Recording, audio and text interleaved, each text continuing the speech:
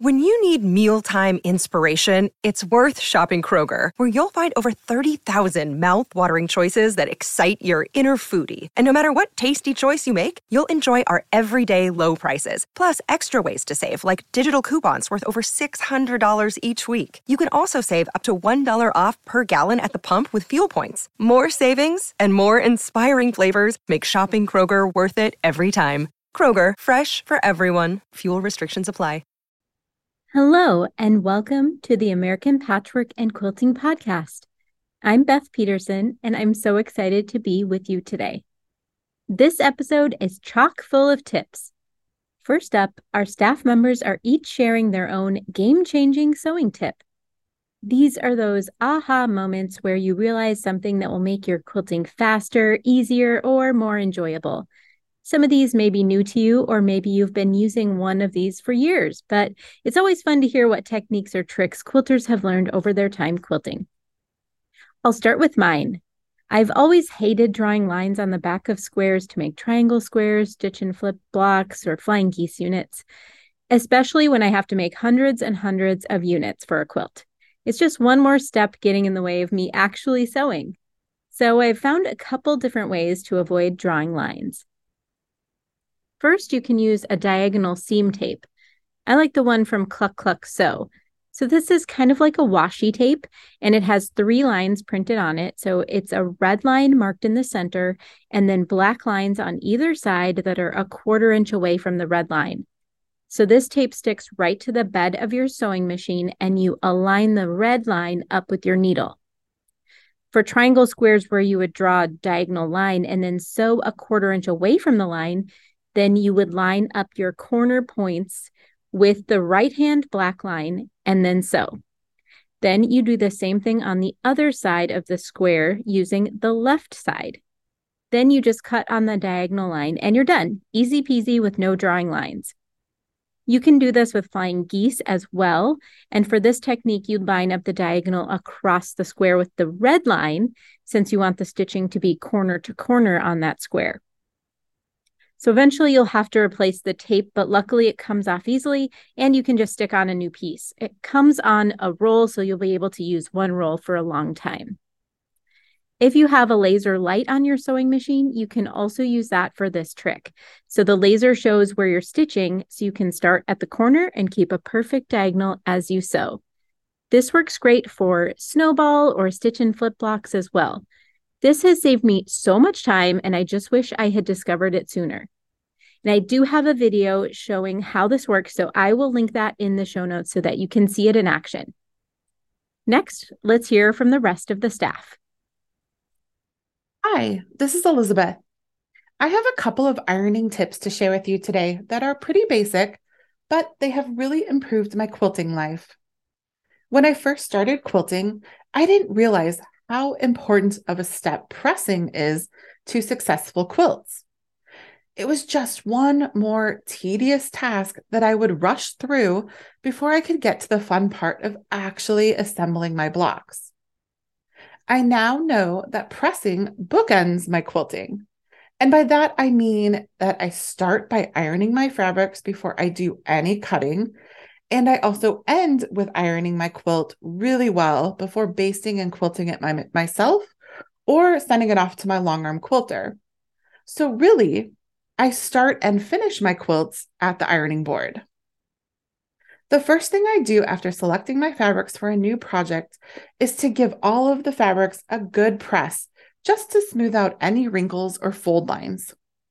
Pressing before cutting your block pieces can make a big difference in your cutting and piecing accuracy.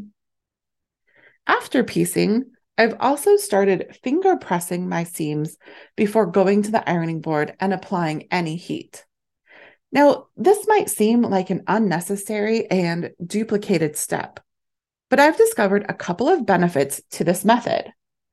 First, it reduces the amount of time I'm standing at the iron, because I already have the seams prepped and loosely pressed in the direction I want them to lay flat. This is especially helpful if you are sharing an ironing station with multiple people, like at a quilt retreat.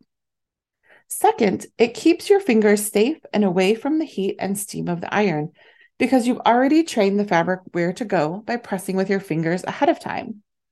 This comes in handy when you're trying to press open tiny seams on really small pieces. And lastly, finger pressing allows me an opportunity to examine my pieces for accuracy by allowing me to slow down and look at each piece closely before ironing them in big batches. And if I'm not happy with my piecing, I can just get out my trusty seam ripper, and it is so much easier to resew the pieces together before I've ironed the seams either open or to one side, depending on the pattern. Now, there are a couple of tools that I find make my pressing more effective and enjoyable. A wool pressing mat can be a big game changer. And if you've never used one before, I highly recommend trying one sometime to see if you also like the results. Wool pressing mats absorb the heat from the iron, so you are basically applying heat to the fabric from both sides, which can reduce your pressing time and can create a really smooth result. I also like to pair my iron with a continuous spray bottle filled with either water or fabric starch, and it just releases a very fine mist to help steam out any stubborn wrinkles. These spray bottles are affordable, and I find that they are so much nicer to use than the spray function that comes on my iron. I found that my iron was always spitting out big drops of water on my fabric, and I also found that it had a really small water chamber, so I was constantly having to refill my iron. The last tool I would recommend if you really want to up your pressing game is a tailor's clapper. If you're not familiar, a clapper is basically a piece of wood, usually 2 to 3 inches in width, that you lay on top of your block after pressing and let it cool. The weight of the wood helps create crisp, flat seams as the fabric cools. Now, I know this is kind of a strange comparison, but it reminds me of how hot rollers can work for hairstyling. I found that curls always last longer when you let them cool first before removing rollers. And that's kind of the same theory as these tailor's clappers with your quilt blocks. You let them cool and then the seams stay nice and flat. Anyway, those are just a few of the ways I have improved my quilting through better pressing. I hope you have found some of these suggestions helpful. Hi, this is Doris, editor of American Patchwork and Quilting magazine. I've been sewing since I was about 10 years old and quilting almost 25 years now, so I can think of several game-changing tips I've picked up along the way, but one I feel like every quilter should know is how to chain piece. Chain piecing saves time, thread, and prevents thread nests while sewing. It is especially useful when you're piecing multiples of the same block or unit. To chain piece, start sewing 2 pieces together. When you get close to the edge of that first pair, get the next 2 pieces ready. Sew off the end of your first unit and feed the next pair through without breaking the thread. No stopping is necessary, but you may want to slow down. If you do need to stop, be sure to stop with your needle in the down position. I suggest using a 1/4-inch seam foot so you get nice, accurate seam allowances. And if you're sewing units that already have seams, like when you're joining 2 pairs to make a 4-patch, it's easier to position the seam allowance on the bottom unit pressed toward you and away from the machine. To cut your pieces apart, you can use a small snips or one of the commercial chain piecing cutters on the market. I use the original thread cutter by Sunflower Quilts. When you're working with pieces with points, such as triangle squares, it's helpful to chain piece those as it prevents thread nests from forming and the points from getting pulled into your machine. That's one of the things I find the most frustrating is when your edge of your fabric gets pulled down into the machine. A trick for chain piecing triangle squares is to stitch a 1/4 inch away from the marked line on one side of the triangle square, then offset the next triangle square and sew a 1/4 inch on the opposite side. It nests the pieces so you're wasting less thread and can keep your pieces from bunching together. I use chain piecing when sewing blocks into rows to complete the quilt top as well. Once I have them where I want on my design wall, I take them down in pairs, 1 row at a time, lining them up in the order they were on the wall. I chain piece them together, then clip the pairs apart, keeping them in order, and join the pairs to complete a row. That row goes back up on my design wall, and I repeat with the next row and so on. If you don't trust yourself to keep them in the right order, use pins with numbered heads or small note scraps pinned to the blocks. This method has saved me so much time over the years, and time saved means time for more projects. Hi, I'm Allison. My tips are all about keeping quilts square. It can be incredibly frustrating to put lots of time and effort into a project only to have things not line up and look crooked. I've been sewing for years and still have blocks that turn out lopsided. The thing I've learned through making crooked blocks is that you can correct a lot through sashing, borders, and careful pinning. I'm currently working on mini bear paw blocks that finish at 3.5 inches square. Those individual blocks then get sewn together in groups of 4 to create a unit. Since the pieces that make up the blocks are tiny and include bias edges, the units are not coming out perfectly square. As I've been sewing the units together, I've been lining up all of the seams to ensure that my points match up.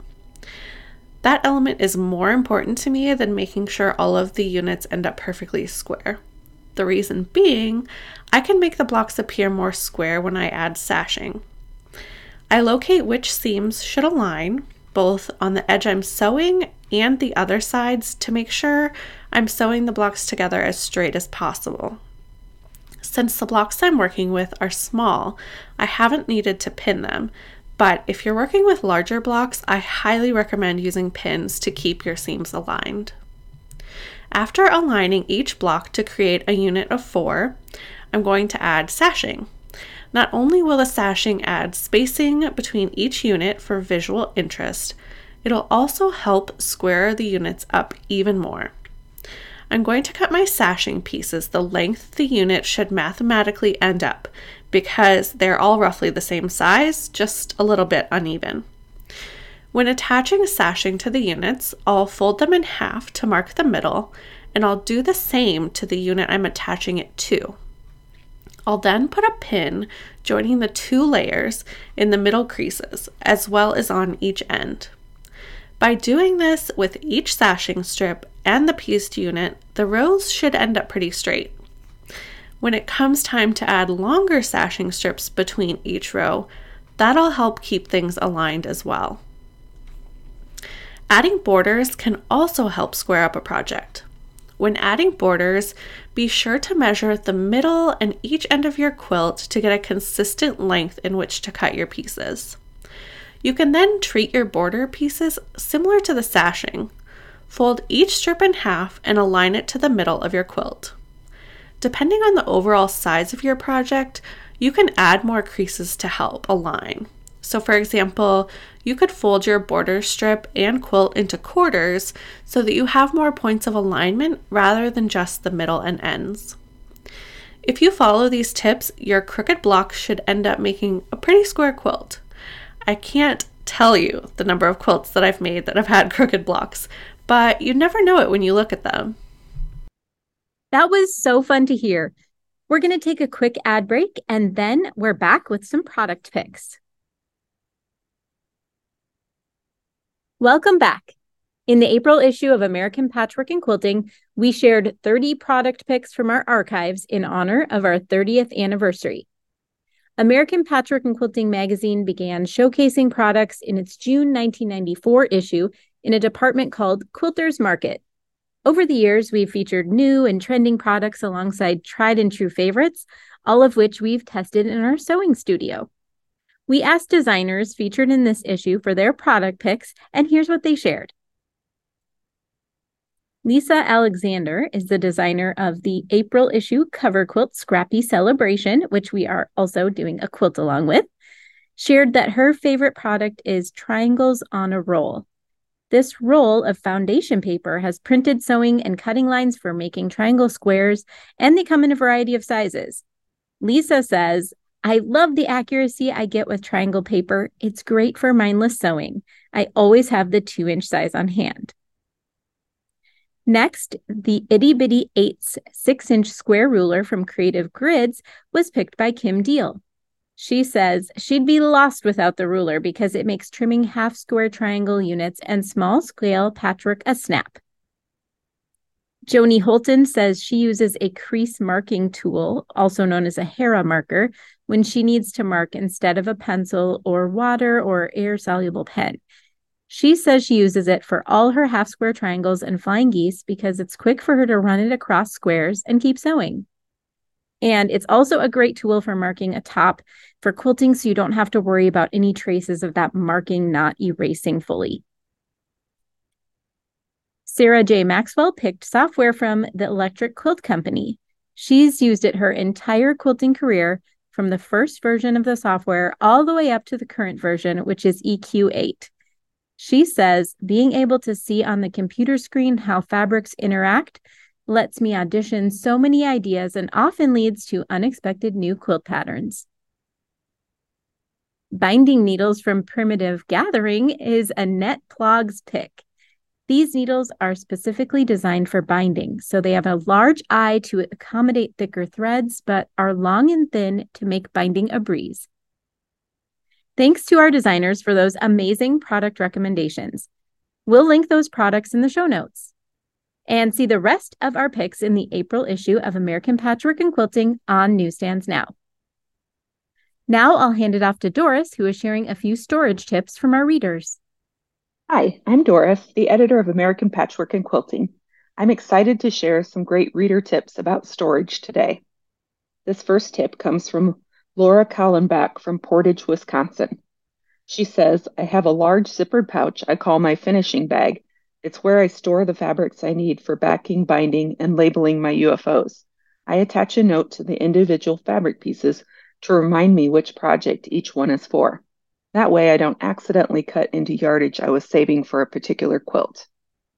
I think this is a great idea and somewhat similar to my own method. The plastic zippered pouches are easy to come by. You can repurpose those used for packaging sheets, comforter sets, and other home textiles.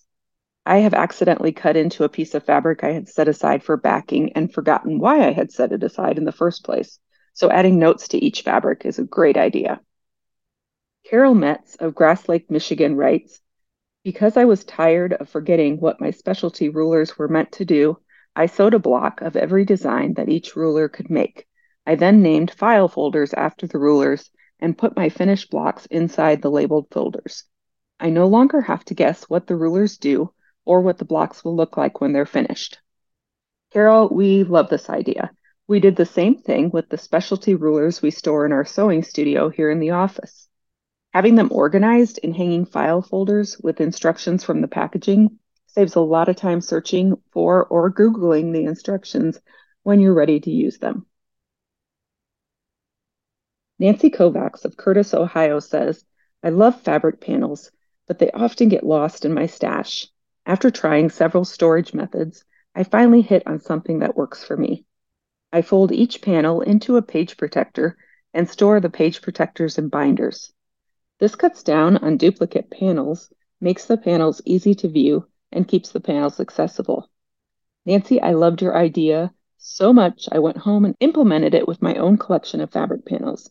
I don't use a lot of them, but every once in a while I come across a great panel that I have to have, usually Halloween or Christmas designs, or my favorites, those with the fun pre-printed quilt labels.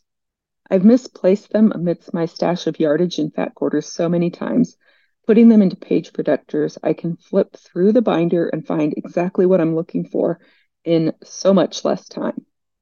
This next tip is from Beth Christopher from Bramwell, West Virginia. Beth writes, I use a pedicure toe separator to store my bobbins. The bobbins stay wound and I can easily see the color of the thread. This is a great economical tip. There are, of course, commercial bobbin holders and clips available, but for anyone on a budget, this is a good solution using something that can be easily acquired at your local dollar store.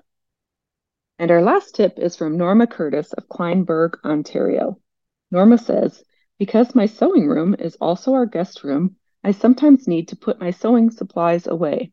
To store my cutting mats where they won't get bent, I clip them to pants hangers and stash them in the closet. The hanger clips are strong enough to hold 2 mats each. This is such a good idea for anyone who sews in a space that does double duty. Cutting mats can easily warp, so hanging them is a great idea. Just make sure the pants hanger you use grips nice and tight so your mats won't drop to the floor. Thanks for those fun tips, Doris. We're going to take another quick ad break and are back with a Quilting Changes Everything story. Welcome back. Allison is sharing a story of how quilts brought hope to an area hit by devastating floods. Last summer, eastern Kentucky was hit with devastating floods, resulting in the loss of many personal items. When Evelyn Morgan, owner of Quilt Haven Quilt Shop in Grayson, Kentucky, heard personal stories of people who endured the floods, she knew she wanted to do something to help those who had lost so much. Evelyn knows how powerful a homemade gift can be in times of tragedy and distress, so she put out a call for people to donate to flood survivors. Making a quilt takes many hours of work and a significant monetary expense, said Evelyn. Each tiny piece is sewn in. The love and stories sewn into them make homemade quilts very special. Evelyn shared her idea of collecting quilt donations with fellow quilters and shops in the area. Some shops were able to donate sample quilts they had laying around that they were no longer using. One shop owner brought in 90 quilts that were made during the pandemic. They were made with charity in mind, but needed the right project to give them to, and this one felt like the one. Another quilt shop offered a fun challenge to see which shop could gather the most quilts, which added to the amount of quilts contributed. When a bus trip traveled to Quilt Haven from New York, Evelyn was speechless when the group gifted 32 quilts to the collection. One quilter even offered the first quilt she ever made. They had so much love in their hearts for people they didn't know, said Evelyn. Donations have ranged in size from baby to king-sized and have been made in a variety of styles and complexities. Over 1,000 quilts have been donated so far, and Evelyn expects there to be around 1,500 when it's all said and done. Before the first batch of quilts were given away, they were stacked in Quilters Haven and blessed by Stark Church. People prayed over the quilts in hopes that they would bring people comfort and support during their time of healing. Evelyn's friend and lifetime Kentucky resident, Paula Hensley, handled the distribution of the quilts. Paula's family home was flooded for the first time, which left her parents devastated. Her direct connection to the floods is what made her want to contribute. She gave out quilts through community centers, homeless organizations, a history museum, and personal door-to-door delivery. Evelyn even handed a quilt to an older gentleman who she encountered on a back road, and he began to cry at the generosity. Recipients showed their gratitude by writing letters and thank you notes to Evelyn and the quilt shop. I just feel led to do this, said Evelyn. The floods brought so much misery, the least we could do is donate quilts. Such a heartwarming story, Allison. Quilters are such generous people, and I love hearing how quilting brings people together in times of need. Before we go, I wanted to remind everyone that the Scrappy Celebration Quilt-Along just kicked off today. I hope you'll join us to make the quilt, which is on the cover of the April issue of American Patchwork and Quilting. It's made of 13 different blocks and is a great stash-busting project. The Scrappy Celebration Quilt-Along is sponsored by the Electric Quilt Company, and they have a fun bonus for you. If you already have EQ8 software, you can download this quilt to plug your own fabric choices into the layout. It's a great way to audition fabrics before starting your quilt. If you don't have the software, they're offering a 25% discount to purchase it. Go to allpeoplequilt.com and search Scrappy Celebration to find the page with all the details, or check the show notes for that link. There you'll find the materials list, the schedule, and how to purchase the pattern. We also have the link to the Electric Quilt website so you can get that download or the discount. And don't forget to share your progress with us by joining our private Facebook group or using our hashtag APQQuiltalong on Instagram. Until next time, I hope you have a fantastically quilty week.